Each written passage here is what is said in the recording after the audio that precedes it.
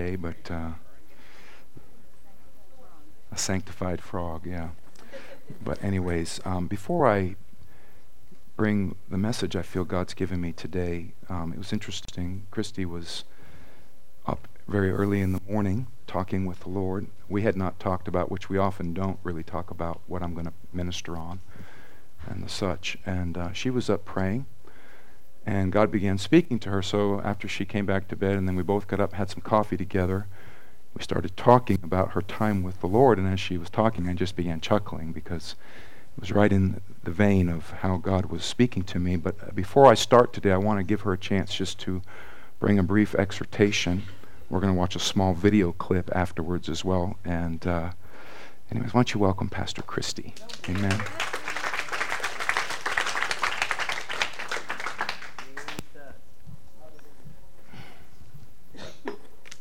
Good morning.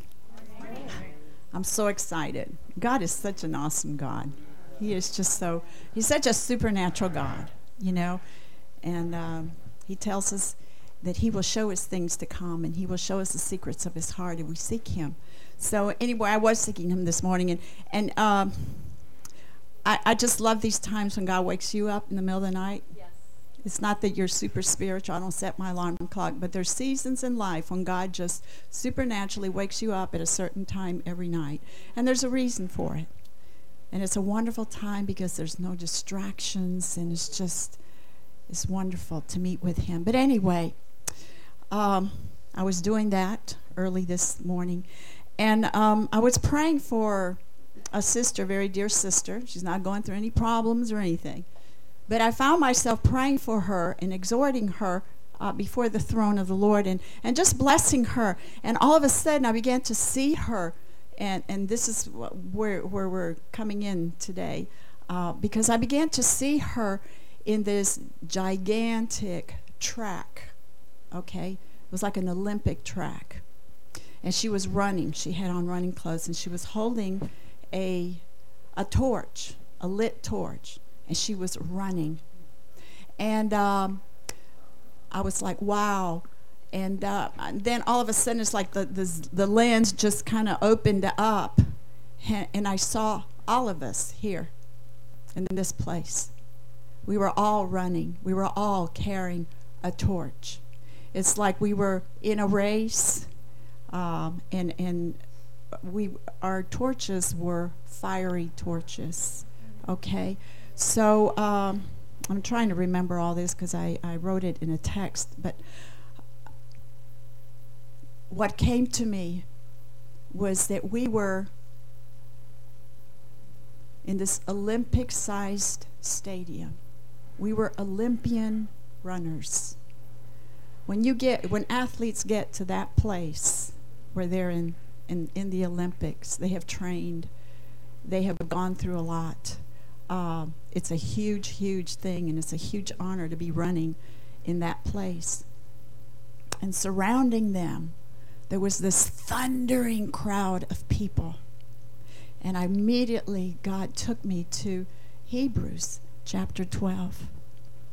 And it says, "Therefore then, since we are surrounded by so great a cloud of witnesses, who have borne testimony to the truth," our torches symbolize that testimony to the truth, "let us strip off and throw aside every encumbrance, unnecessary weight, and that sin which so readily and deftly and cleverly cling and entangles us, and let us run with patience, patient endurance, and steady and active persistence, the appointed course of the race that is set before us." The appointed course. You know, in a huge running track like that, there are lines, and most of the runners stay within the lines. Right. Okay? Each one of us has a track that we're running that's been ordained by God. And as we stay in that line, there are hurdles along the way.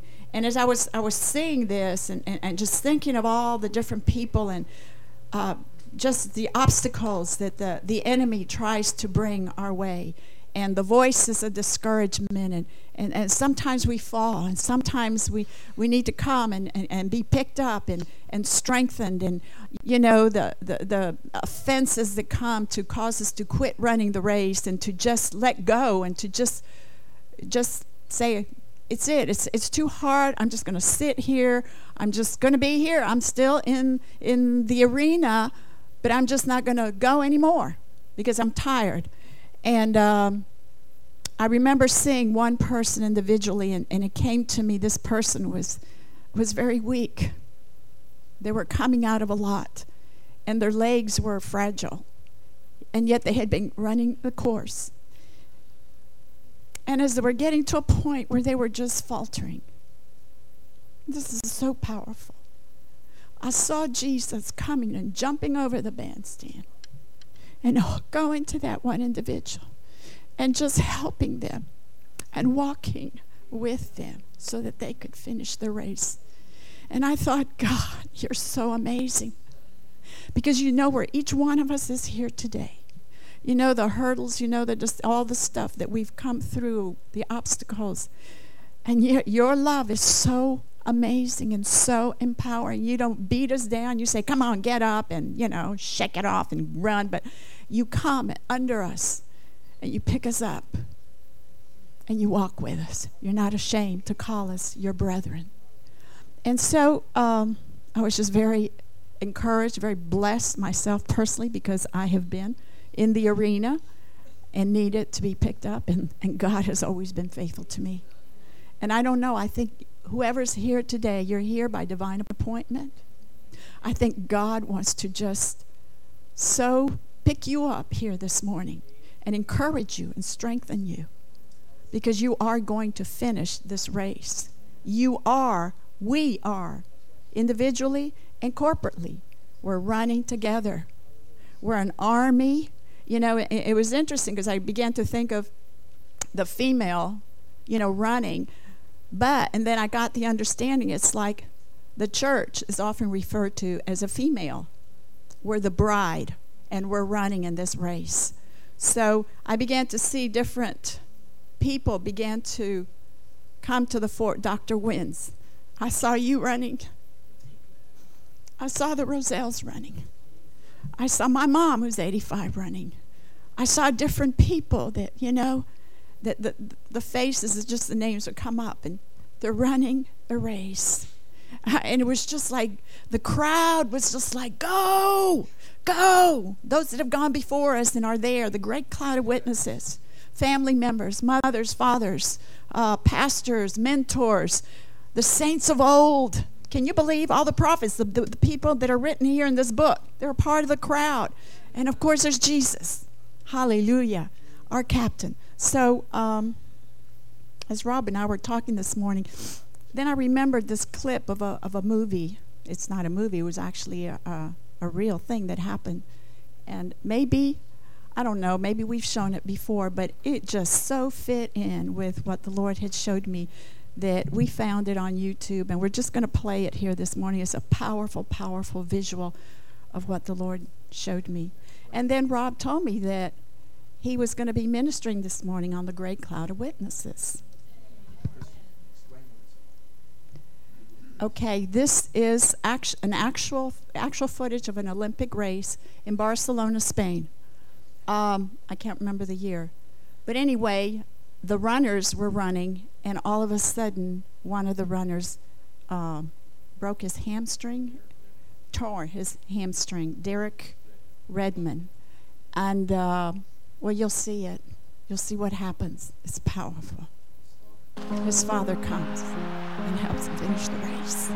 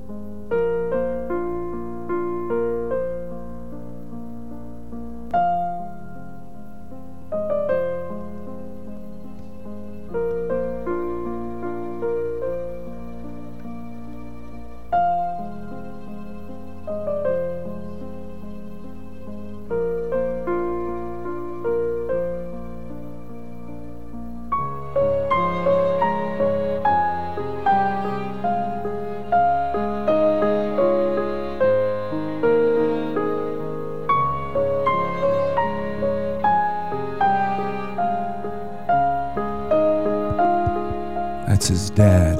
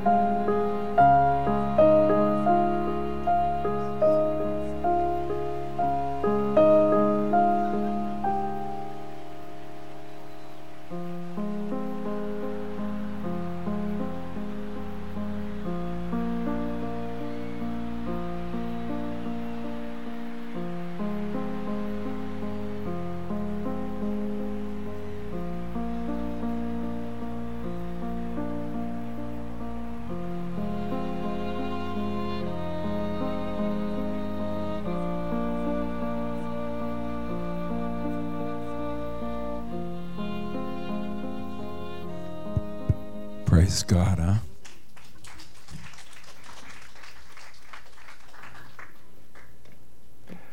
That's powerful. Powerful, powerful. The love of a father. I thought it was kind of funny how everybody kept some tried to stop the father. Forget it. It's not going to happen. Some who were officials who felt it important to protect the track they were supposed to. I mean, what do you do with that? Here's a father and his son. What do you do with that? What is creation going to do with that? When all the religious police come in and try to tell you to stop, and here's God the Father who's come down to help each one of us cross the line. I tell you, that day, that man won that race. That man won that race. And you're going to win yours too. Amen? You're going to finish your race. You're going to make it because God is with you. Praise God. You know, last week we were talking about God's invitation. It was really coming through the Apostle Paul in Romans chapter 12, where he said, I beseech you, I plead with you, in view of the mercies of God, all that God has done on your behalf, in light of that you present yourself a living sacrifice to God, which is your reasonable worship. It's only fitting. It's only right in view of God's mercy, where He picked you up and where He picked me up. You know, it's only right that we would give ourselves to Him, because if He hadn't intervened in our lives, where would we be today? It's scary, really, to think about where we would be if God hadn't intervened. And Paul says, in view of all of that, I'm beseeching you, because I can't force you, and neither would God force you. God's not into forcing people. He's simply wondering if what He did for us matters enough, if it's made a deep enough impact in our lives for a response from our lives. That's what I hear God saying. He's looking. And through the Apostle Paul, back then, a couple thousand years back, but the voice is still sounding today to everyone who would come to a relationship with Christ after you've given your heart to Him. It all starts there just by a surrender, doesn't it? But after the surrender part's over, God says to us, I'm beseeching you that you take your saved self, you're freed from hell's damnation self, your new life. You take that life, and instead of just spend it in your own way, that you would actually bring it back to God voluntarily, in view of the mercy, in view of the love you've received, and voluntarily would take your life and say, God, it is only fitting, it's only right, it's actually my greatest pleasure and my greatest joy to bring you my life as my worship. Living sacrifices, we said that sacrifice and worship are synonymous in God's view. There is no such thing as real worship without sacrifice. And though sacrifice for sin is over with, once and for all Jesus died, sins were paid, and God never requires us to die or try to pay for our sins by our good deeds and our good works. That doesn't happen at all. Jesus paid in full. You're forgiven. Isn't that good news? I mean, it's awesome. But that doesn't mean God's done with sacrifices. Still a lot of sacrifices. Paul speaks to it. Others speak to it throughout the New Testament. And Paul says, to do good and communicate, or to be engaged, really have koinonia. Koinonia, it's a fellowship word. It's communion. But it really literally means to get involved. To do good and get involved, and don't just be a spectator on the sideline. To do good and give yourself, give your finances, give your time, give your talents, give your life. To do good and to get involved. This is something that's a well-pleasing sacrifice to the Lord. It's like what God's looking for. He's not looking for you to jump on a cross and pay for sin. Jesus did it. He's looking for you and for me to now take our lives and say, here I am. Not my will, because I have one. So do you, right? We kind of have our things we would go. He's saying, I would love for you just to bring. Paul says, I beseech you, come and bring yourselves.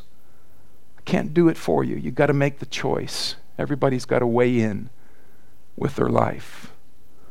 Everybody got to weigh in and present yourselves. Here I am, living sacrifices, holy and acceptable to the Lord, which is our reasonable service. And if you read on in that chapter, he goes on to start explaining the gifts, what some would call the motivational gifts of the Spirit, listing various types of graces we've received individually. Every one of us, and he makes it very plain. I encourage you to read it. I'm not going to go there today, but he makes it very plain.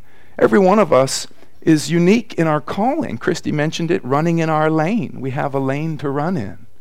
And that lane was determined by God. God, by the way, equipped you for the lane you're in. Amen. God gave you individually, knowing the path you would walk, knowing the life challenges you would face. He saw that all in advance, and he wired you and graced you with certain skills and talents and abilities in order to win and finish the race. That is the whole problem, in the parable of the stewards. That, the master hands out certain amounts of resources, and he says, now take these and be stewards of them. And few of them do good jobs. They go out and they trade and they use what they've received, and they actually make increase from the investment the master gave to them. But one of them hides the resource, and he says, no, I'm not going to use it. I'm going to just hide it. I'm going to stuff it down here. And when the master comes, he's afraid that the master, he'd hate to lose it, then he'd really be in trouble. But the master comes back and he rebukes him. The others he commends, well done, good and faithful servants. But the one who took his talent and hid it in the earth, he says to that one, you slothful and wicked. That's strong language. It's not my language, it's the Bible's language. Slothful, wicked servant. You should have at least taken it and put it out there for usury. And here's the underlying message that I hear when I think of that, what the Bible calls slothful servant. Because basically what he was saying was that the resource you gave me doesn't have within it the ability to succeed. You see, it's in essence you're saying the gift you gave won't really succeed. It won't prosper. If you don't believe in what I've given you. Please hear me. That was the problem with the slothful servant. He was saying, I'm afraid that what you gave me, the grace you gave me, won't work. Like if I use it, it could fail. And in essence, what that slothful servant saying, whether knowingly or unknowingly, was that, I don't think you're faithful. You who gave the gift to actually cause the gift to prosper as well. I don't think you're faithful. And that was the thing God was upset with in the parable of the stewards. And so really the idea for us is that here I am having received certain graces, and God's saying, would you at least put it out there to use? Would you at least just put it out there? Let me decide if it'll prosper or not. Let me decide how to bless it or not. Your job is to get over the fear of failure. Please hear me by the Spirit today. The fear of failing. I'm afraid. I was afraid and I hid it. I was afraid. You know, God has not given us the spirit of fear, but of power, love, and a sound mind. So last week we talked about the call of God, the desire of God for all of us to voluntarily come and present ourselves, our lives, as God has graced us in His service. So we were having a home group meeting, and I was talking to, thank you so much.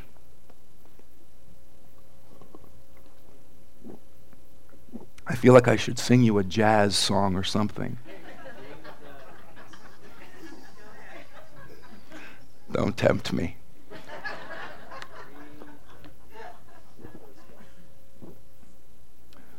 We were having a home group meeting and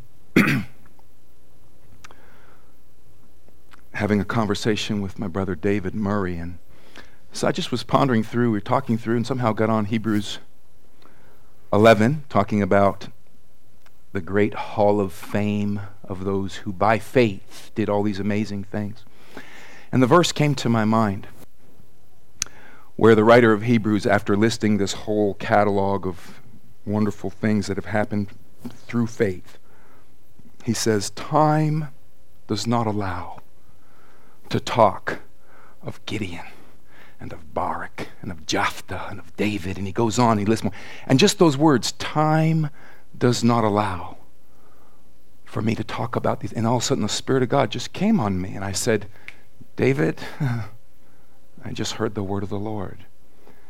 Time does not allow. I was taken by that. Here's the writer of Hebrews giving us this amazing account of all these people, these examples, these who've gone before us, these who've run hard their race. And then he says, I want to talk to you more, but time doesn't allow. And this sense came over me that our lives, are passing us right now. And we can't keep just talking about these things.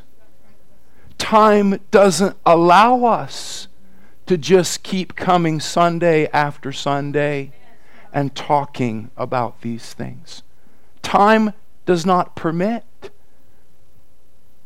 The whole purpose for that exhortation in Hebrews is to inspire us to run. Amen. To inspire us to get past the conversation and get into the action and the living and the manifestation of what God's after. To get engaged and to stay engaged. Maybe you already are engaged, and today you're very rolled up and very much a part of what God's called you to be doing, and you're convinced of that. But maybe you've gotten weary. Maybe you blew a hamstring like the guy in the video. Maybe you're tired. Maybe you're ready to quit. Well, maybe you're just here today because God wants to come up alongside you and say, stay the course because I'm with you. Amen? Just keep on running. Maybe you're here and you've not been yet engaged. You've really not gotten in the race yet. Maybe today's your day. Maybe today's the day. And the reason you're here today is because God is saying to you, come on. Because time doesn't permit for you to just sit through a sermon, another sermon. Time isn't working that way. Time is ticking away. Your life and my life are moving by us right now in these moments. And God's calling to us. Let me just read to you. I've got to do this because this is what the Lord, I feel, put in my heart to do. I want to just kind of take Hebrews 11, and I just want to move down and just read the list of some of the names and the people. And the diverse nature of these lives is the important part of the message right here, right now, is that there's so many different people who came through so many different things, which means to me you can put yourself in this list. You really could easily, and as far as heaven's concerned, you already are in this list. But let me just read to you. This is Hebrews 11, and I'm just going to kind of bullet right down the list here. By faith, the elders obtained a good report. By faith, Abel offered a better sacrifice than Cain. By faith, Enoch pleased God, and he was translated, taken, just scooped up by God. By faith, Noah built an ark and saved his house, his household, and ultimately the world by faith. Think of that assignment. Building an ark. Fun one, Eric. What do you think about that? By faith, Abraham launched out into an unknown land because of a word and a promise. By faith, his wife Sarah, well past the year to bear children, received strength and conceived a supernatural son. By faith, Abraham offered his only son, the one God gave him, promise, son of promise, Isaac, and he received him back as a picture of Christ being raised from the dead, all by faith. That was Abraham's walk. By faith, Isaac, his son, blessed Jacob and Esau concerning things to come. He showed them things to come. And Jacob, by faith, when he was dying, blessed the sons of Joseph and worshipped leaning upon the top of his staff. Joseph, by faith, made mention of Israel's departure from Egypt and requested his bones be brought with them, meaning that I don't believe this thing's over when you die, because I want my bones in the right place, because there's coming a moment by faith when I'm coming out of the grave, and I sure don't want to be in Egypt on that day. Amen. Praise God. I don't want to see Egypt when I come out of the grave. I think that's what he was saying. By faith, Moses' parents, got any parents in the house today?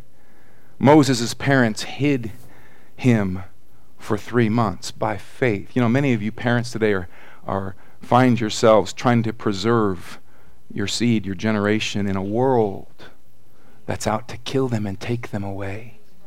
And you do that how?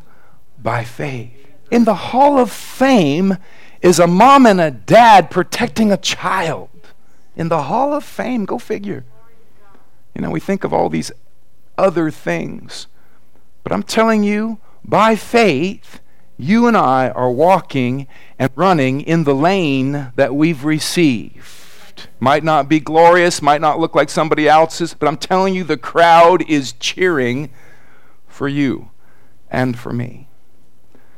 By faith, Jericho's walls fell after a 7-day march. Praise God.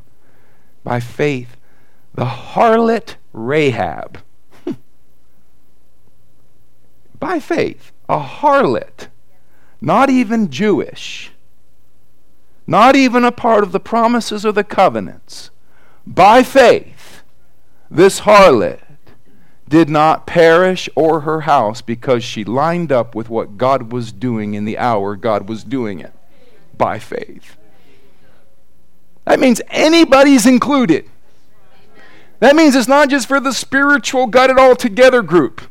That means it's for anybody by faith who will approach God and say, God, here am I. And if you'll have me, then I'll give you my life. You know, we've somehow gotten away, I think. I'm talking in general terms right now, in Christianity, modern Christianity, at least in our country. We've gotten away from the idea that to be born again really means to make him the Lord of your life, which means that you've really said, I've crashed the car enough, I'm going to let you drive. I'm actually not trying to just get you to fix me so I can go do it on my own again. I actually want you at the helm. I want you driving. I want to know your plan. I want to go your way. And truth is, he's a much better driver.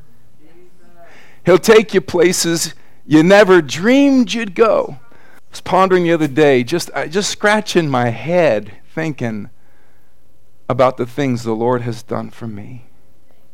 I just am beside myself at times. You know, got a high school education. High school education. That's what I got. You know, it's kind of funny to me how God scooped me up. A lot of issues, a lot of problems, a lot of challenges. And God said, you know what? I got a plan for you. I got a plan for you.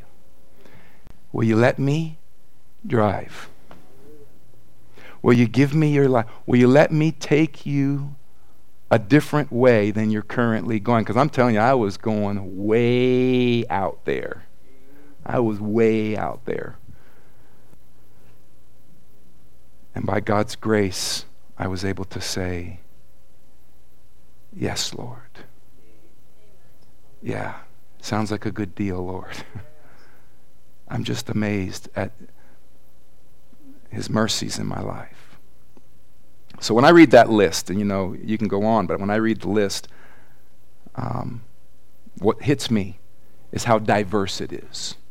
That's what hits me. He just got people in all different walks, different places, different experiences in life. And yet here, all of them, by God, are valued and important because He's taken the time to catalog them in their diversity as a way of saying to us, your life counts. Don't measure yourself against somebody. Just be you. Run in your lane.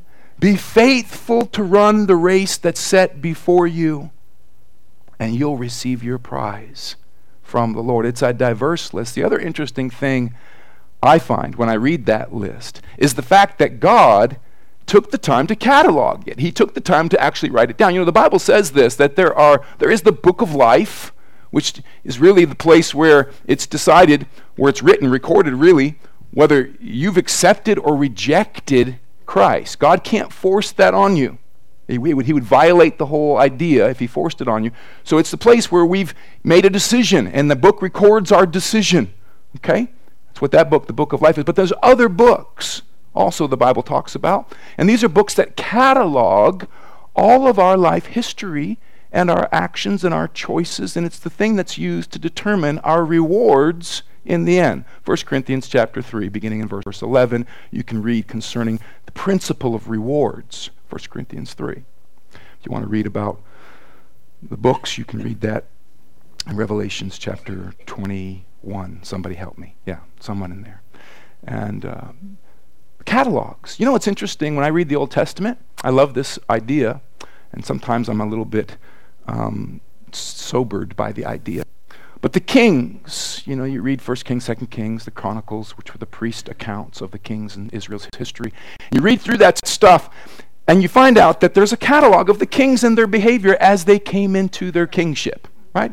So every king, Israel, the northern kingdoms had 19 kings, the southern kingdom had 20 kings, the northern kingdoms had 0 good kings. 0 good kings out of the north. 8 in the south, Judah, Benjamin, produced 8 good kings, but every king, when they came into their reign, some often were little kids when they came into their reign. Little guys, when they came in, because of the blood that was in them, right? When they stepped in, the Bible begins an account, a catalog, or a record of how they did in their rule. This one did evil in the sight of the Lord.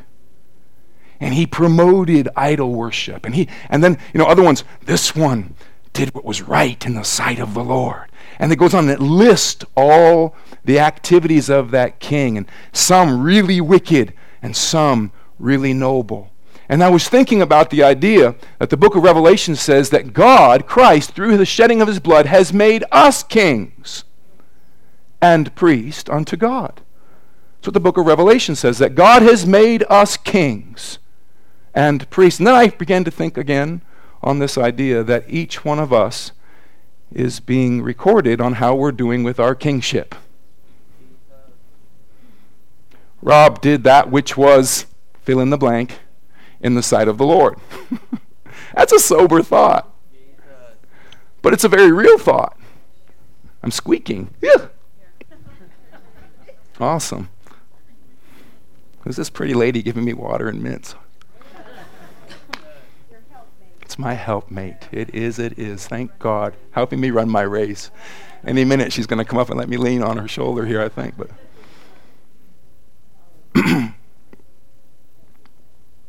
what are we doing since we've come into our reign as kings? If you're born again, please just hear it. Simply take it at face value. Take it for what it is.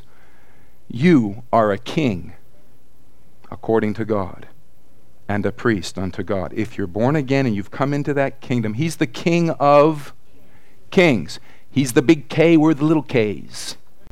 But don't confuse it. He's the King of kings, right? So every king, there was a catalog made of their conduct, how they ran their race, what they're doing, where they're at. And so to me, what that says to me is that this is the day. Time does not permit. Please hear this today. Time does not permit, the writer of Hebrews says, for us to talk about these others. Because we've got to start talking about us.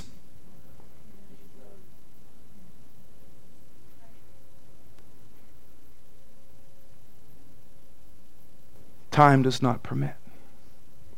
Our lives. I'm just going to read to you some scriptures, not to get real heavy. I know it feels kind of heavy. But we need to be shaken a little bit into the reality that our lives are passing us by. And we have a calling on us. I find that some messages are instructional in nature. They give you real practical details. Here's how you put your hand on this, and here's how you push this, and here's how you make that work. Other messages are kind of inspirational in nature, in the sense that they try to get down to the fountainhead of where you're doing life from, and they say they want you to get stirred up, fired up, to move us to action. We'll figure out the actions as we get going. But got one thing for sure, I'm no longer going to sit around. I think this is one of those messages today that says, I ain't no longer going to sit around. I don't know what I'm going to do. But bless God, I'm going to do something with my life. And maybe there'll be a little instruction in it as well. But I think it's mostly God saying to us, fan the flame. Fan the flame. Fan the flame. Don't let it go out. That's on you. That's on me. That's on us helping one another. Exhort, that torch, yeah, amen. We're supposed to exhort one another while it's still called today. Guess what? Because it's not going to be called today forever. It'll be called yesterday pretty quick.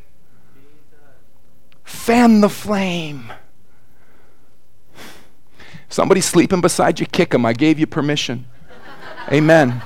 Send them to me later for counsel if they're traumatized by it. It's all right. We'll work on it. You say you did it in Jesus' name for love's sake. They're too important to let miss their calling. Amen. The catalog.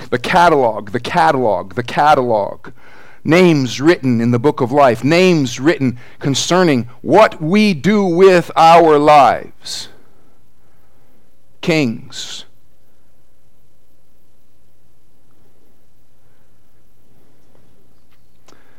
That list in Hebrews, let me just read to you because the scripture speaks so boldly on its own here. Hebrews 11:32. And what shall we more say?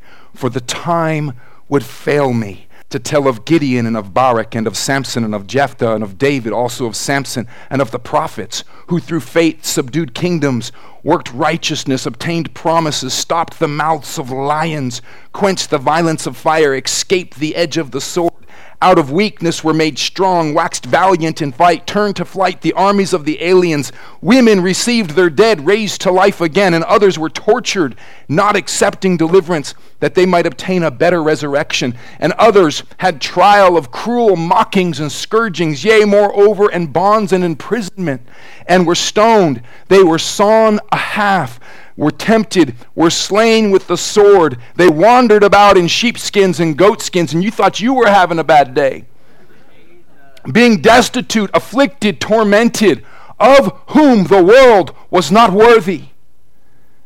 They wandered in deserts and in mountains and in dens and in caves of the earth, and these all, having obtained a good report through faith, received not the promise. And here's the reason: God, having provided some better thing for us, that they without us should not be made perfect, which is the reason they're cheering us on. That they without us. You see, this thing is not going to be complete. The race won't be complete until every one of us crosses the line. And that's why they're now, having crossed the line, in the bleachers, saying, don't stop now. What are you doing? If you're not going to do it for your own sake, do it for mine, they would say. Do it for Jesus' sake. Which leads right into that beautiful next chapter, chapter 12. Wherefore. Anytime you see the word therefore or wherefore, What you're supposed to do is go back and see what it's there for. Therefore or wherefore, meaning what just got finished saying, the whole list of people, all that they went through, and you can insert your own thing. Those of you who've lost loved ones in an untimely way. Those of you who've lost jobs. Those of you who've lost spouses. Those of you, I'm talking about marriages that have broken up. Those of you, whatever it may be, all of the stuff that people go through by faith. Listen to that list of what people overcame by faith. You're not alone. That's the good news here. You and I are a part of a great host, multitudes who are reaching and pressing for this prize. And God's wanting to encourage us to stay in. Wherefore, seeing we're compassed about with so great a cloud of witnesses, let us run with patience the race that is set before us. I've said it before, I'm going to say it again. God's given us a running partner. Isn't that good to know? People that run, I'm not a big runner by any means, except around the church a few times when God allows. Almost did it just as I said it, but I decided to hold it. Praise God. Temptation was there. But people that run long distances, I've heard that it's nice having kind of someone to kind of keep pace with you, keep you going when you want to check out. They kind of keep you motivated to keep moving. And here the scripture says, let us run with patience. You might not agree, but I see this as a personification, much like wisdom is personified in the scripture. Wisdom has built her house and her 7 pillars and so on. It's really God himself showing up, one of his attributes, who's come alongside. So let us run. Whenever you're feeling alone, just say, wait a minute, I'm not alone. I got patience running with me. How's it going, patience? Oh, it's going good. I'm doing great. How you doing? Well, I'm real frustrated. Amen. Well, I've come to run with you today. And by the way, we're going to make it today. Really? Gosh, I'm so glad you're here, Patience, because I don't have any of that on my own. I just need you today. Thank you, Patience. Praise God. How you doing? I'm doing great. I'm running with Patience. You sound like you're talking to yourself. Oh, no, I'm talking with Patience. Me and Patience are talking. And Patience is awesome. Patience understands the benefit. The Bible says you have need of patience. You have need of patience. That after you've done the will of God, say after with me. After. Not before, after. Then you'll receive the promise. We all want the promise, but we want it before we've done the will. And the Bible says, let patience have her perfect work in you, that you might be perfect and entire, lacking nothing. She's got to work something in you. That's this endurance, patient endurance. Amen. It's not fun. There's a breaking that goes on. There's a resolve. There's a shift that has to happen on the inside of us that says, you know what? Even though I want to quit, and it's okay, by the way, to say that. There's no problem in being honest. God loves honesty, actually. Jesus himself said, Father, if it's possible, take this cup from me. Nevertheless, not my will, but yours. So be honest. This is rotten. I don't like it. But you know what? I'm just going to, by faith, keep walking. Because we walk by faith. We run by faith. It's not by sight. It's not by external things. I don't care what your checkbook looks like. Somebody say amen. Amen. God is bigger than your checkbook. Yes. God's bigger than all your circumstances. By faith. So, time doesn't permit. Psalms 90 and verse 9, for all our days are passed away in your wrath. We spend our years as a tale that is told. Did you know right now we're spending our years? You've been given a certain amount of them. Thank God, I think you made a good choice today. This is a good place to spend a few moments. Hearing, listening, looking for the voice of God in your life. That's a good investment of your time and your years. But we're spending them. Don't ever be confused about that. We are right now spending our years. James in 4 and 13 says, come now, you who say today or tomorrow we will go into such and such a town and spend a year there and trade and make profit. Yet you do not know what tomorrow will bring. What is your life? For you are a mist or a vapor that appears for a little time and then vanishes. Instead, you ought to say, if the Lord wills, we will live and do this or that. As it is, you boast in your arrogance. All such boasting is evil. So, whoever knows the right thing to do and fails to do it, for him it is sin. Isn't it interesting how he attaches the thought of doing something to the brevity of our lives? He's basically saying your life is like a vapor. It's passing us by. It's just, we're spending our years, they're moving, they're going. And, I have to be honest and tell you, when I was considering this message, part of me said, oh, God, that sounds kind of heavy. And it just kind of sounds like people, are going to get under a bunch of, ooh. No. But then, as I pondered through it a little bit further, which I've learned to do, I realized that the reality that I'm talking to today, and that I believe the Spirit of God is talking to, is something that we need to hear. We need to consider our lives. It's good to stop and take inventory. It is. And say, you know what? Am I spending my years the way God really would have me to spend them? Am I really in the place that he's called me to do? Am I doing the things he's asked me to do? So James picks up this idea and he says, your life is passing. It's like this. Don't just think you're going to do this and do that and have all these grand plans. You ought to check in with God to see what his plan is. That's what he's saying. Check in with God, because you really don't know. You don't, and I don't know really what tomorrow is. And just think about it. If your plan is contrary to God's plan, God knows what's about to roll out over history. I don't know all the details, so that only God does. And so he's saying, live a life that's constantly checking in with God. Live a life that's saying, if God is willing, we'll do this. That's all it's saying. It's just like, are you checking in, or are you just building your plans? Oh, we're going to do this and we're going to do that and we're got all these dreams. Well, God's not against your dreams. Truth is, God's dream is better than your dream.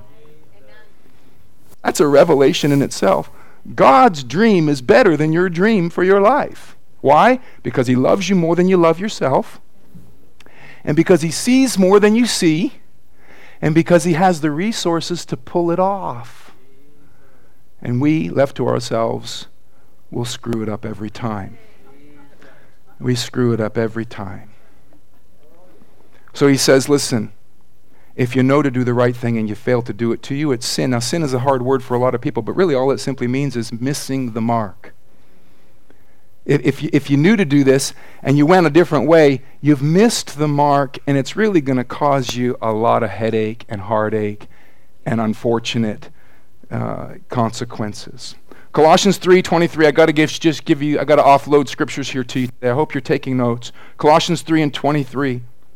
Here's what the scripture says: and whatsoever you do, do it heartily, as to the Lord, and not unto men, knowing that of the Lord you shall receive the reward of the inheritance, for you serve the Lord Christ. I find one of the big challenges that we face in staying true to our calling and our lane is that we subtly fall into the trap that I'm doing this for people. And if people don't pay me back with thanks, with gratitude, and listen, we ought to thank each other, and we ought to be a gracious people, and we ought to encourage each other. But listen, if you're doing it to get the praises of men or the approval of people, you've set yourself up to get discouraged, to be offended, absolutely, and you'll stop running. You'll just get out of your calling because people didn't give you what you hoped to get. And here he says, listen, whatever you do, do it with your whole heart as to the Lord and not to men, knowing that it's of him that you're going to be rewarded. And let me tell you, God will reward you and I much better than any person will ever reward us. You might say amen to that, because it's just a fact. Jesus says to those who strut around and say, look what I've done, they blow their trumpets and so on. He says, they already have their reward. They got their reward. And what was it? Oh, aren't they a good person? When God was saying, golly, they just blew that one, because I was getting ready to give them something amazing, something eternal. Something that would never fade away. And they sold, it's like those old game shows where you could trade things in for certain things and you didn't know what was behind the curtain, They traded in. Let's make a deal. It's just the devil's ploy. I'm telling you, let's make a deal. You want curtain number 1? Curtain number 2, Are you willing to trade? And God's saying, you traded something for nothing. As the old saying goes, he is no fool who gives up what he cannot keep to gain what he cannot lose. Give up what you cannot keep to gain what you cannot lose. Whatever you do, do it to the Lord. He'll reward you. We're serving him. He's the one we should be looking for his approval. I'm trying to get to where I need to be here today, but I got to tell you the trap of a preacher. It used to be, still happens occasionally, but not, thank God, not as often as it used to be. It used to be after I'd get done speaking, I'd go home and I'd wonder how I did. And then I'd begin determining how I did by looking at the faces of people in my mind, by waiting to see if somebody texted me and said, that was an awesome sermon, Pastor. And the most telling part would be my wife. Sometimes she'd be very polite and quiet. That was a sure enough sign I blew it. Not often. She's a great encourager. Until God began dealing with me about that. And he began saying, how about after you preach and you go have your lunch and whatever, that you just spend a little time talking to me about how you did. Imagine that. Ask God his opinion. How'd I do, Lord? I have to tell you, he sees it for what it is. I'm not sure how he's going to think about these few moments right now, me talking about all this, but we'll find out later. And if you're interested, I'll let you know. Who you doing it for? Rob, would you preach it if they didn't smile?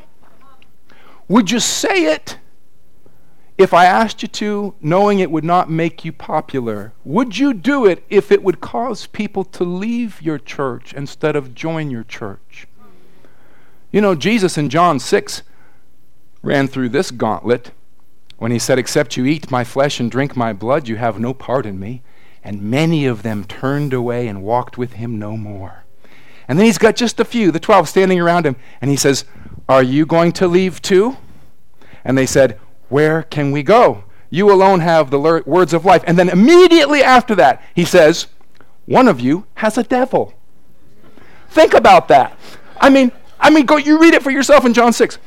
He just went from what I consider to be one of the most difficult things a preacher has to do, just calling the thing you know is going to cause people to leave. He did it successfully. And then, are you leaving too? Where can we go? And he's thinking, I got a small group left, praise God. And then he says, the Spirit of God comes on him and says, tell them one of them has a devil. I mean, I'd be pulling God off to the side, and saying, hey, can we wait a week? Can we do this next Sunday? Let's just recover from the moment. Are you with me? Come on. I think you're with me. I think you're in agreement.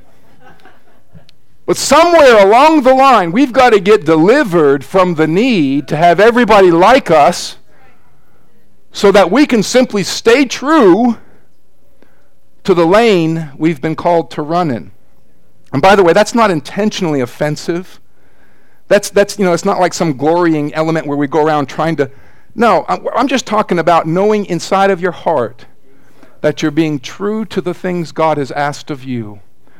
That's the point we need to be at. Hebrews 11:26, in that list of names, Hebrews 11:26, Moses knew that the treasures of Egypt were not as wonderful as what he would receive from suffering for the Messiah, and he looked forward to his reward. Oh, that's a beautiful scripture. Moses, he despised what Egypt could give him, and he had all kinds of opportunities. He was raised as Pharaoh's daughter's son. He had all kinds of favor on him. And yet he despised the riches of Egypt so that he could receive the reward that God had for his life. And I'm telling you, there's a point for each one of us where we're forced to make those kind of decisions. You know, I'm either going to turn and let myself get pulled into the world's enticements for my life, its path, its plan, or I'm going to despise it. And here's how I'm going to do it, because I'm going to have respect for the reward that's waiting for me. I'm not going to sell myself short for a temporal something when I can have an eternal something. Psalms 90 and verse 12 says this, "So teach us to number our days, that we may apply our hearts unto wisdom." Teach us, Lord. That's a good prayer, isn't it? God, teach me to number my days. You remember, we started off with this idea, time does not permit for us to talk about other people. It's time to talk about us. And now we're talking about our lives. They're about a vapor. They're coming and they're going. There's an assignment resting over each one of us. And here the psalmist says, God, teach us to number our days. So that, not that I'll get into some like morbid, oh, I'm dying. No, so that I'll apply myself to wisdom. You know, one translation says, I'll apply myself to good sense. I'll do what makes good sense, you know. If it's true that I have a limited time here on earth, and if you don't believe that's true, you're deceived. You've got a limited time on earth. None of us really know individually how long that will be. We just don't know. That's why we're not supposed to plan all this stuff way out there without checking in with God. But he's saying, if that's true, God, help me to make sure I'm on the path for my life that you had in mind for me. Apply myself to wisdom. Let me give you a little important insight concerning this. I hope you're still with me.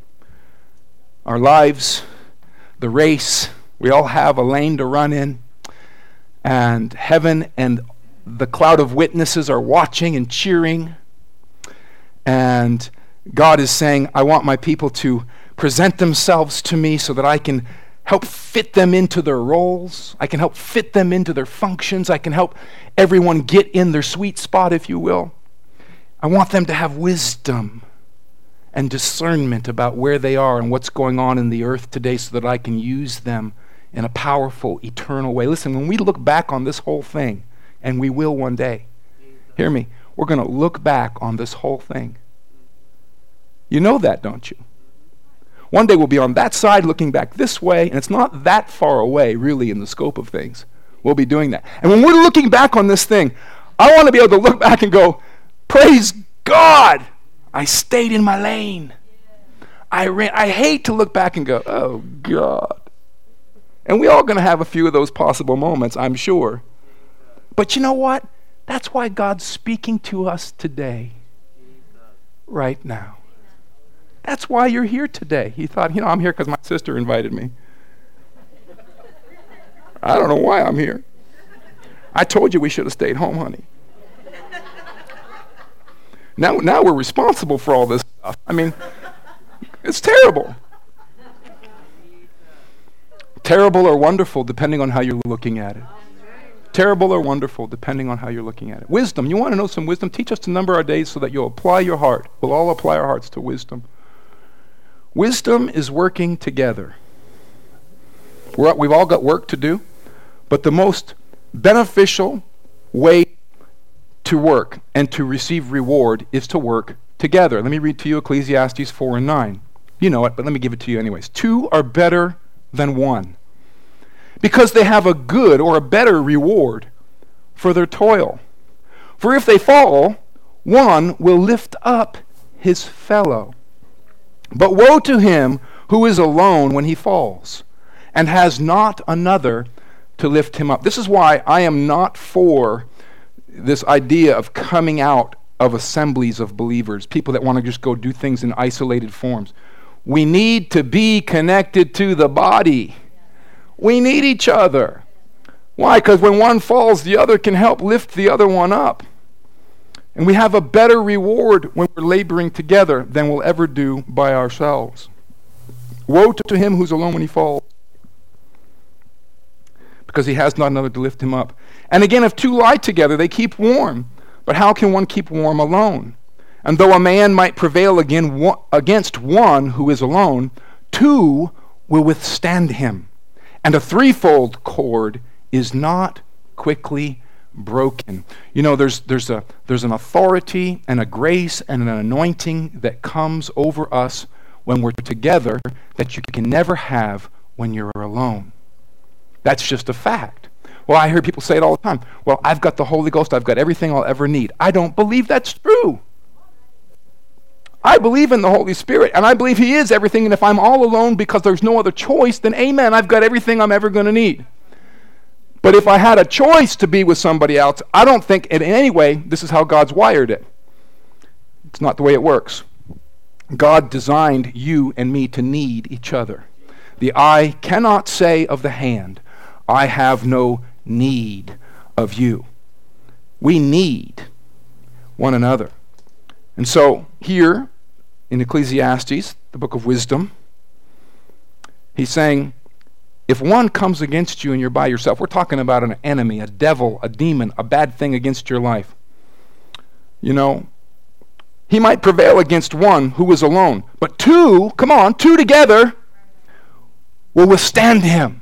That's why the prayer of agreement is so powerful. If any two of you on earth touching anything will say, God says, I'll give it to you. He's saying there's something I've ordained a blessing in your union with other people in Christ. And a threefold cord, wow, is not quickly broken. Better is a poor, listen to this, better is a poor and wise youth or young person than an old and foolish king who no longer know how to take advice. That's pretty powerful. I'm going to read it again. Better was a poor and wise youth than an old and foolish king who no longer knows how to take advice. That's all in the context of working together. I pray those of you that are on in years that you don't get so set in your ways that you can't take advice when it's God giving it. And that's a relative term, on in years.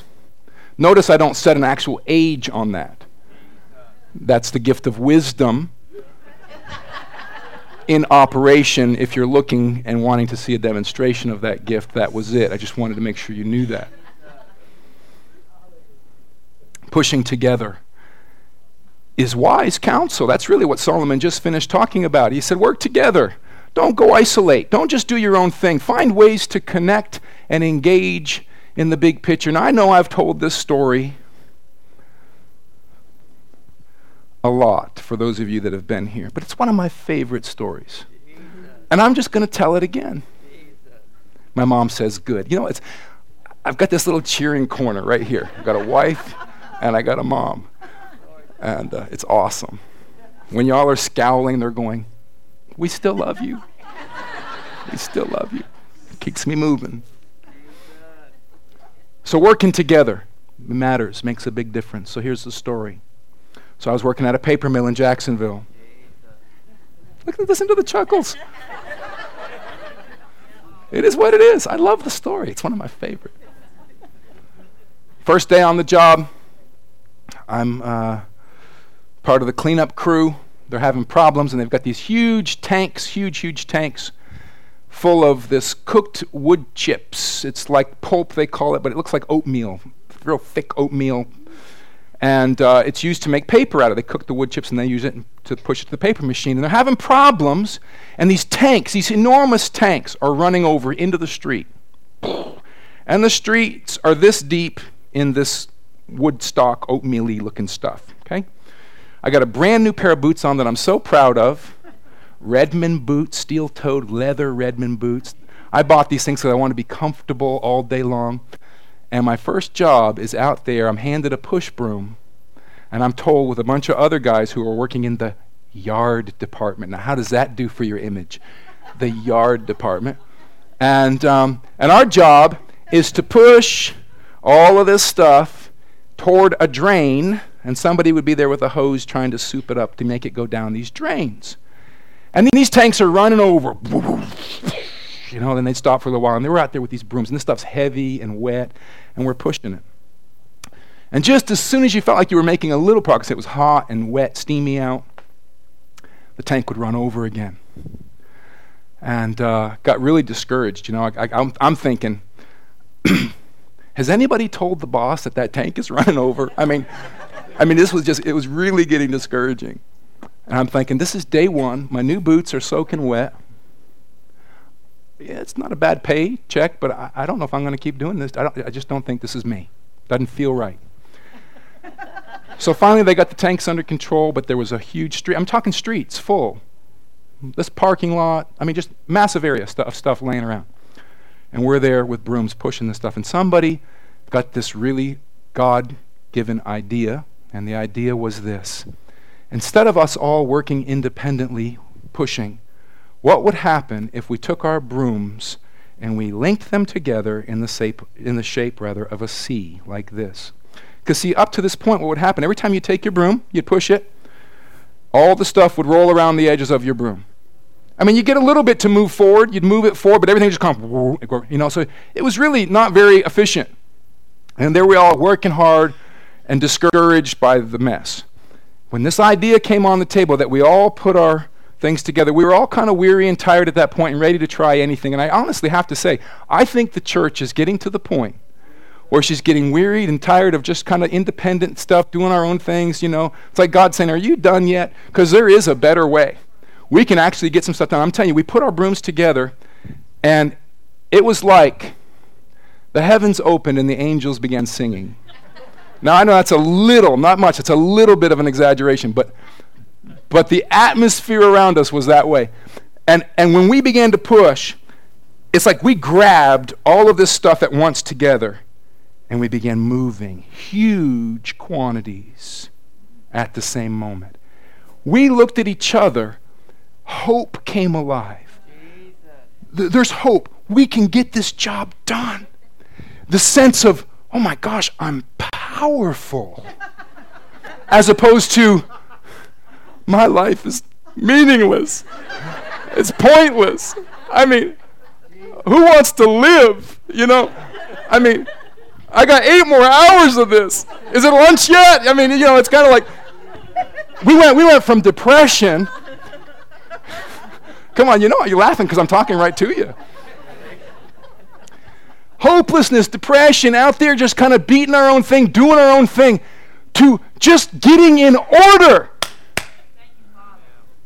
Just getting in order. Just getting in our place. Just realizing that I was made to be beside you and you were made to be beside me. And we were made to push together. That's the deal. Made for it. I'm sure when I get to heaven, I'm going to pull that video up.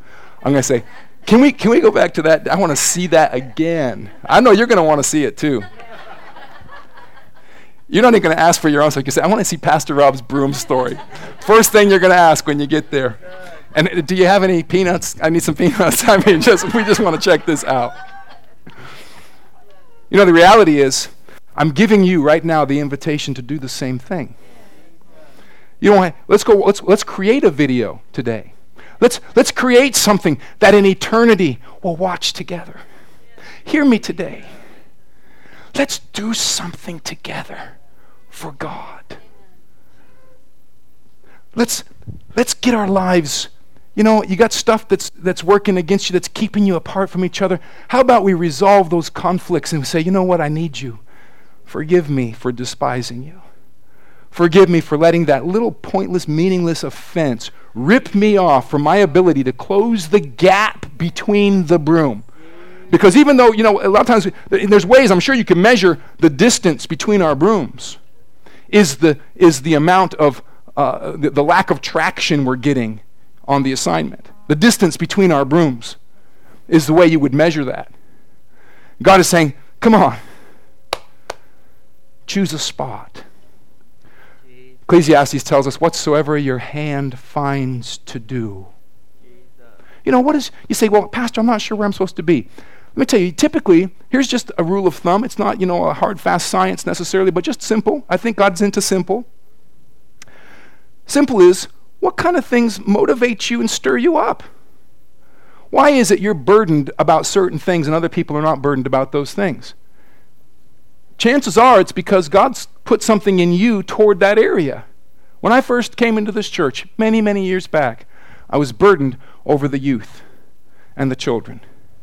Because at that time, they were like sheep without a shepherd. There was nothing happening for them, and I was burdened for them. It was a little small congregation at that time. And in my heart, nobody asked me. There was just something in my heart. Whatever your hand finds to do, do it. And I'm not saying just go off and, I'm going to talk. I'm almost done. Trust me, I think, because time doesn't permit.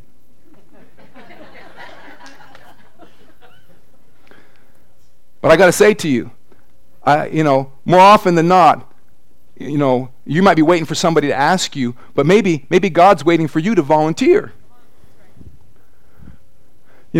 And maybe it's not some, your vision of your future. I don't want to do that because that's not what I feel like God's called me to. God's called me to the masses. I'm going to evangelize on a stage in Africa. I can see them. Awesome. Here's a broom. Go sweep the parking lot. Because those masses are on the other end of that broom in the parking lot. We've lost sight of that one altogether. If God can trust you in the cave, he can trust you on the throne.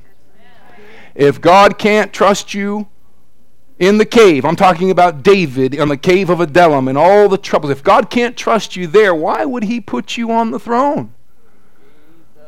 The secret things, the hidden things, the things where nobody's looking except you and your service to Christ. Those are the things that God is making his choices through. It's where he makes his choices. I think God chooses us sometimes in the furnace of affliction. Affliction, places where it's tough. It's not glamorous. It's not a lot of fanfare. Oh, I can't go on today. Time fails me to tell of Joseph in prison. Great vision, great calling. Was just dumb enough to announce it to everybody.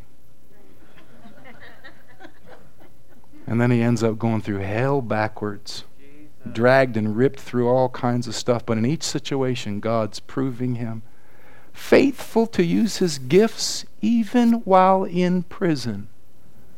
You know that. Joseph was in prison interpreting dreams. He could have just checked out and said, "Phooey, I'm not using my gifts here till you get me out of here, God. God, until you get me out of the situation, I'm not going to do what you've asked me to do." I wonder if anybody said that. I'll get on with the call once you fix this, Lord. And God says, how about you get on with the call right where you are? How about you interpret dreams where you are? How about you be a blessing right where you are? How about you serve right where you are? How about whatever your hand is finding to do, do it. I just feel Paul says, I'm writing this to you with my own hand. And then he says this, remember my chains. In essence, what he's saying is, I'm writing while in chains. Meaning, my chains haven't stopped me from writing. And guess what? That was a couple thousand years ago, and we're still reading what he wrote while in chains. What are your chains? What are your limits? What are the things that make you say, I can't do that now? I'm not going to run around, I'm going to walk this time. Don't know why, just feeling it. What is it that makes you feel like you can't answer the call? It's my family, my kids, my job. I'm just depressed, and once I get out of my depression, could it be you're depressed because the devil's seduced you into isolation and you've lost connection? You're alone in your push. And God's saying, I want to connect you better. I want to get you in. And all of these things, I go back to the video we started with. Many times we're running hard, doing the best we can, and something happens. It has nothing to do with your own sin. It has nothing. Something happens sometimes that just hits us blindsided. And that maybe is you. Maybe you've had a situation or a set of circumstances that have just taken your legs out from under you. But I believe today the Spirit of God's here to come alongside of you and say, come on. We're going to cross this thing anyways, and you're not alone. Together. So I'm going to throw a principle in front of you, and then I'm going to land the airplane here today. Principle. 2 have a better reward for their labor than 1. Nehemiah's wall, to me, is a beautiful account of great wisdom given by God to a man named Nehemiah during the reconstruction of the wall around Jerusalem. And you know the story. In 52 days, they erected a wall that was a pile of rubble. I mean, it was an amazing, just daunting task. These are huge stones. And Nehemiah, because of a life of prayer, a life of petitioning and holding himself before the Lord and listening to the Lord, got a strategy from God. And the strategy was pretty simple. He assigned people to various places on the wall. And he said, here's your place. This is, and some people had glorious places like the dung gate. You don't know what dung is. Dung is the waste, the toilet, the latrine, the septic tank gate.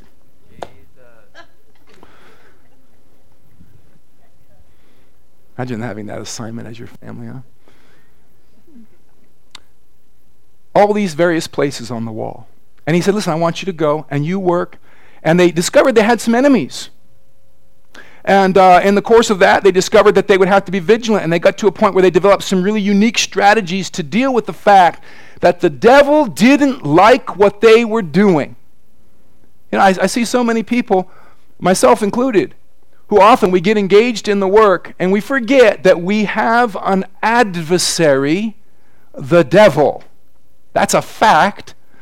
Who goes about seeking whom he may devour. So Nehemiah's in his day, he developed a strategy, and they had people that worked with both a trowel for putting mortar on and a sword in the other hand, and they developed strategy. But one of the unique strategies they had, so they all had their unique spot, their lane to run in, their area of work to attend to. But one of the unique strategies that he came up with is that if we're ever under siege, or if there's ever a moment when we all need to pull together, here's what we're going to do. We're going to sound a trumpet.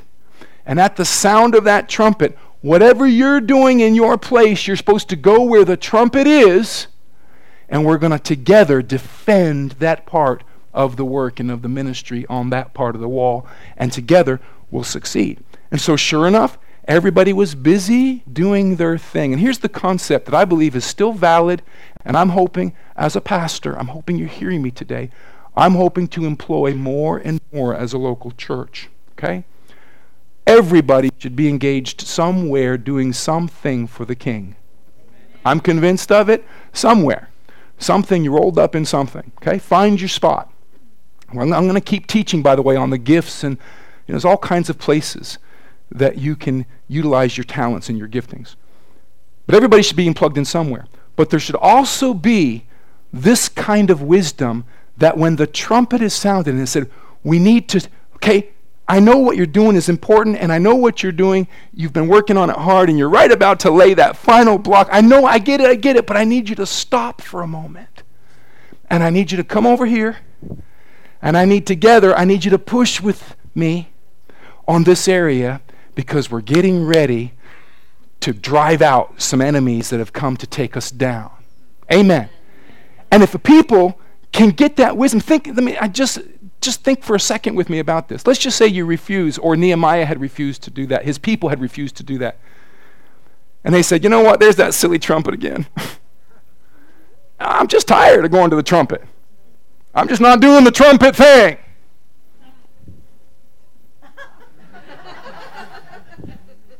Nobody appreciates me.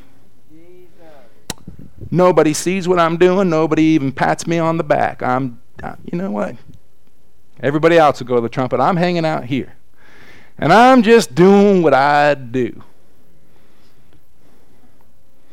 What's going to happen on the day when the enemy comes to your section of the wall? And nobody shows up where you are. Think about it.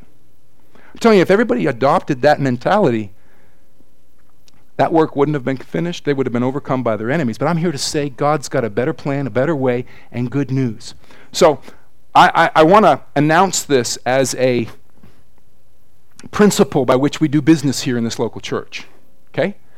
My great burden, I can use that word, I think, okay here, is that I don't want to blow trumpets at wrong times or unnecessary times. I don't want to just keep blowing it this way and blowing it that way and get everybody all frantic and frazzled with trumpet blowing. Okay? So I covet your prayers as one of probably the primary people who would announce such a blowing of a trumpet or so on. Okay? I realize that weight sits on me. It's not a light thing. I take it very seriously because I don't want to discourage. I want to see us effective. But I am asking that when we blow, that together we'll say, okay, let's push together. Because think about it again. We're all in eternity. And we're looking back with our peanuts watching the video. And you go, remember when that happened? Oh, that was so awesome. Look, I left what I was doing. Wasn't that cool? I joined my broom. Oh, man. I was so powerful that day.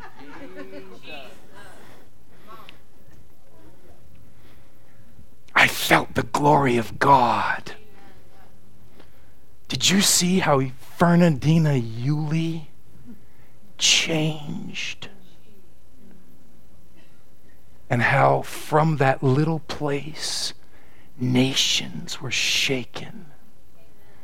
Did you see it? Did you feel it? Did you touch it? Did you know it? I'm telling you, it's God's reality. It's God's reality. By faith. By faith. How, Pastor, are we going to do that? By faith. We got two things right now. Doo-doo! Where's my shofar? Can I use your shofar, Cheryl? Yes. Okay, actually, why don't you blow your shofar? I want to blow a trumpet here, but because I've got a frog in my throat, it wouldn't sound like a trumpet. It would sound like a dying cow. Praise God. I want to blow this trumpet. And I want to call us to two areas right now. They're just immediate things coming up on our radar. And I want to call us to them. Call us to them in prayer. Call us to them in participation. Call us to them in however God is moving on you to get involved with this. But I want you to hear it. Go ahead and blow the trumpet.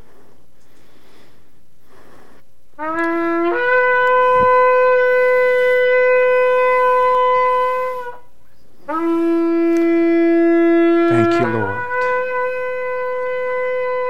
Thank you, Lord. Yes, Lord. Hallelujah. Amen. I love the sound of that shofar. Praise God. It was used of old to call God's people to attention, to worship, to war. Used for all kinds of things. So here's. You got your broom? Come on, get your broom with me. So here's what we're calling right now. November 5th, Thursday night. This year marks the 20th year Faith Christian Academy has been educating kids. 20 years. And I got to tell you something. It's had some major wars and conflicts in the last few years. Major. Lot of things trying to take it out, take it down, discourage, break its its ministry and so on. But God, by his sovereign hand, nobody can even tell you how it happened other than God, out of nowhere, sent us 40 kids this year. We can't even tell you. There was people working and people laboring hard, Brian and the staff and teachers and people here. It's just wonderful parents and stuff. But I'm just telling you, it's been a full-on conflict. New kids. Yeah, I'm not talking 40 kids total. I'm talking 40 new kids showed up at our door at the beginning of this year. And again, we can't even tell you how it happened. There was actually a group trying to figure it out. So we could market it, whatever. Not really, just trying to figure it out. 40 kids. It's as if God's saying, I'm with you. I want you to know your labor's not been in vain. And I'm getting ready in the midst of a world that's so sideways, so lost its way, I'm getting ready to move again and raise up a generation of young people who are on fire for me and who have the goods to penetrate their society. Now, it's not the only place it's happening, but it's a place right here that God's given it to us. And so on the 20th, thank you. On the 20th, I'm sorry, not the 20th, the 5th. I'm thinking, I got dates running all through my mind. On the 5th, maybe something's going on the 20th and I was just seeing by the Spirit there. Maybe we'll let you know about that later, but I doubt it. On the 5th, 20 years. That's what it was, yeah. On the 5th, we're having a celebration and a push. It's an annual fund push for the school. We're inviting people outside the community and within the community, business people, sponsoring tables and the such. Maybe you have a burden for Christian education and you want to see something happen, and you've got some dollars you've been sticking to the side and you've been wondering, God, what do I do with these things? This would be an amazing place to sow that money. I'm just telling you, God's hand is on it and good things are happening with it. Maybe you know somebody, amen, who is an advocate or is looking or need. I'm just saying it's time for us to push with the Spirit of God, and I say it unashamedly. There is a time to everything and a season before God.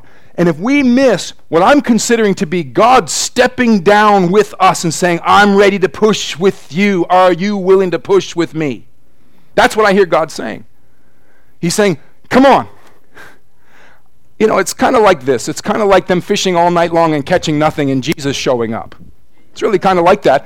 And Jesus gets in the boat and he speaks for a little bit out of an empty vessel. Jesus speaks really well when things are empty. And there he is preaching and speaking, and when he's done, he says to those who've been trying all night long, he says, come on back, get in, we're going to do this again. And Peter says, well, Lord, we've already tried. And he says, at your word, we're going to do this. And he goes out, and you know the story. They took in a harvest so great that they had to ask for help from their brethren, or their nets would have broken and torn. I believe when Jesus shows up and says, I'm here to do it my way and in my time, that it's only right for us to show up and say, okay, Lord, nevertheless, at your word, we will let down our net. So, trumpet call number 1 is this push with the school right now, immediate. I know many of you are pushing in other areas. I see you daubing your bricks. I see you, and I'm not saying forsake your place. I'm just saying we got a moment. We got a moment to make a difference. And it could be through a relationship you have. So here's practical things, practical stuff. If you're interested to coming to the event, we have limited seating. The kids are going to play their stringed orchestra. There's going to be some wonderful things, a beautiful night, a meal, and so on is provided. And then there's going to be an opportunity to give to the school. Okay? That's the 5th. Maybe you know somebody that would be better suited. You can get tickets through the office. Just check in with the office and say, I'm going to do my best to get involved with that thing and help promote it. Maybe you're just saying, I don't know what to do, but I'm going to show up to the office and say, what can I do to help? Anything you need me to help? Set down, tear up, move something. Here's what I can do. Here's what I can't do. I'm available, whatever. I'm just saying to you, please hear the sound. I know you can walk out of here today and go, another thing to do. No, there's tons of stuff to do. What I'm saying today is the trumpet's blowing because of a timing. It's a timing. And it's a time to move some stuff together. We've got this fall festival that's also related to the school. Great place to get involved with. Okay, those are school things. Pray you hang out after this meeting just for 15 minutes when this preacher shuts up. I'm really working on it. Second thing is I want you to be praying for the group going to India. That's it. Hold us up. We've got a team pushing out.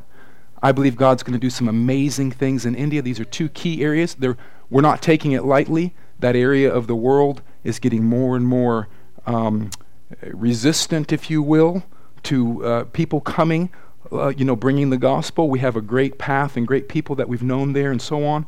But we're asking for your covering and your participation in that way as this team pushes out, okay?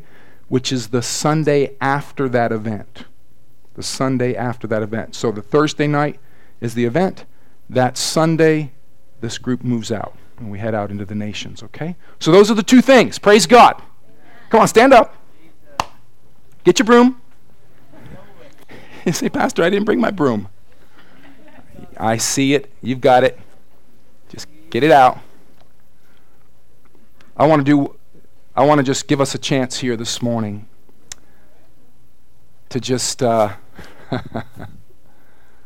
want us to, in our own heart, in our own way, be able to say to God, God, you know what? Hey, that was a good message. I liked that message, Lord. But I don't know what I'm going to do with that message.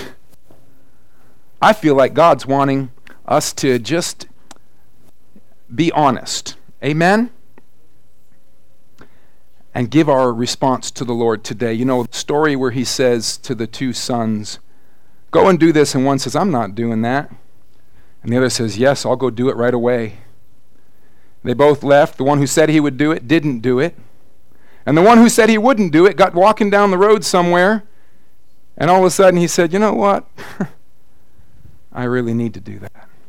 And he turned around, and Jesus asked the simple question, which one did the will of his Father? And they said, well, not the one who said he would, the one who turned around and did. And so what I love about that is simple. The guy was honest and said, you know what, I don't think I'm going to do that. Or I don't want to do that. It's okay to be honest with God. But in your heart, you're open for God to come and impart his desires to you. I want to pray right now. Father, in Jesus' name, I just want to thank you for putting us here at this time in history. More than just a church meeting today. A call from heaven sounding in this place right here today. I hear it. It's ringing in my spirit, Lord. I hear your call saying, beseeching us to come and present ourselves to you. Father, I don't want to spend my life pushing my own broom, getting discouraged and beaten up. I want to join and lock arms with a company of people who are going to make a difference together. Everybody doing their part, gaining strength from one another, encouragement. Lord, I thank you for the blessing that you've ordained that comes over a people who begin to push together. And I want to thank you today. God, I can only answer from me right now. But I'm saying to you, Lord, here am I.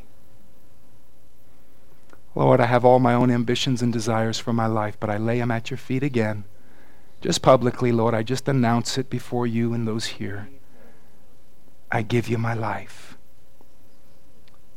In your own way, why don't you just consider some kind of personal prayer? Maybe it's different words you use, but I just would you take a second where you are? Jesus. Lord, I pray we wouldn't be stuck in our old habits and rituals, unable or unwilling. Lord, I pray for a fresh wave of grace over this congregation. God, I thank you for such a voluntary willingness in the day of your power. I thank you for just a wave of grace coming over this place that's going to ripple through the generations. Lord, I thank you when we get to glory and we look back, we're not going to despise this moment, but we're going to say, wow, look what God did. I thank you for it, Father. I thank you for it. In Jesus' name. Amen. Amen. Praise God. That's it.